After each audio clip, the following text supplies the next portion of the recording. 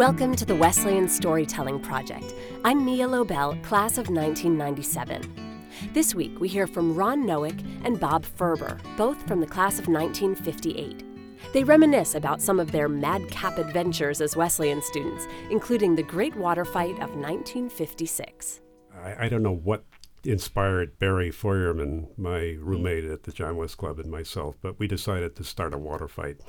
We went downtown to five and dime stores and bought all the water pistols they had and brought them back so we would be the only ones with water pistols.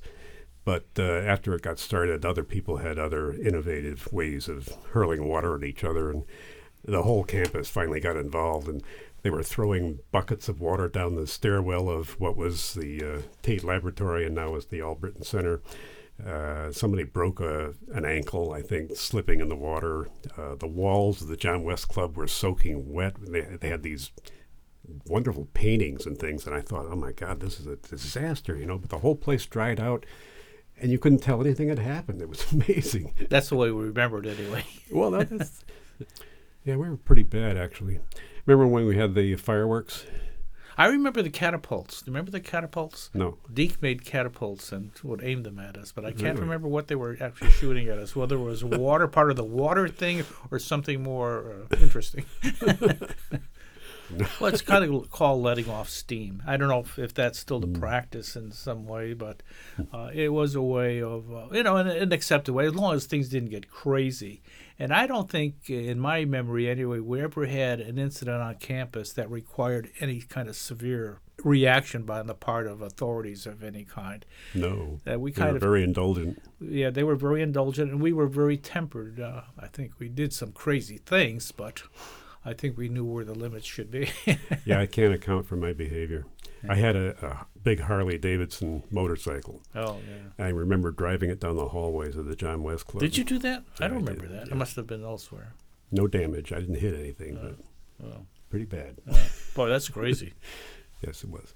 There was one other incident. I think one of the guest lecturers at Wesleyan at that time was Arthur C. Clarke, who was a novelist. Oh, he was just a guest. He came for one night event. That's right. And we told him about the Van Vleck Observatory. The fact was a refractor telescope there, and he said never looked at the rings of Saturn with a very large telescope. So he said, why don't we go up there and do that? And so after the lecture, we took him up there, and who was the guy that was running? Gasteyer. Professor Gasteyer, yes. So we get up there, and we suggested, would he like some tea?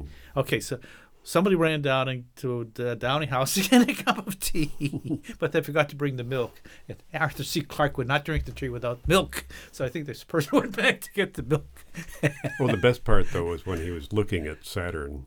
Oh, but don't say that. It's very embarrassing. Oh, no, it's funny. Okay. The elevator floor would have to be raised if you changed the pointing of the telescope. And as it happens, since Arthur C. Clarke did not know how to operate the eyepiece, Professor Gasteyer was cranking the tube of the telescope with this big crank in order to adjust the focus. And at the same time, he wasn't able to control the elevator. So Arthur C. Clarke was looking through the eyepiece as the telescope kept moving to track Saturn, and as it moved, it kept lowering the eyepiece. And finally, Arthur C. Clarke was lying on his back, looking through the telescope, saying, "Carry on, carry on." Yeah. Well, I'm in love with Wesleyan. I mean, I'm still unmarried, but I kind of regard Wesleyan as my wife at this point. Well, I think I agree in the sense that I think that it was a place where it's a very important part of my life, a very short period, only 4 years, but it was transformative. And you just remember it like an old lover, really. That was Ron Nowek and Bob Furber, both class of 1958. The Wesleyan Storytelling Project is an opportunity for alumni to share their memories of Wesleyan with each other and the wider community. To record your own story or to suggest someone we should invite into the booth, visit westconnect.wesleyan.edu/storytelling.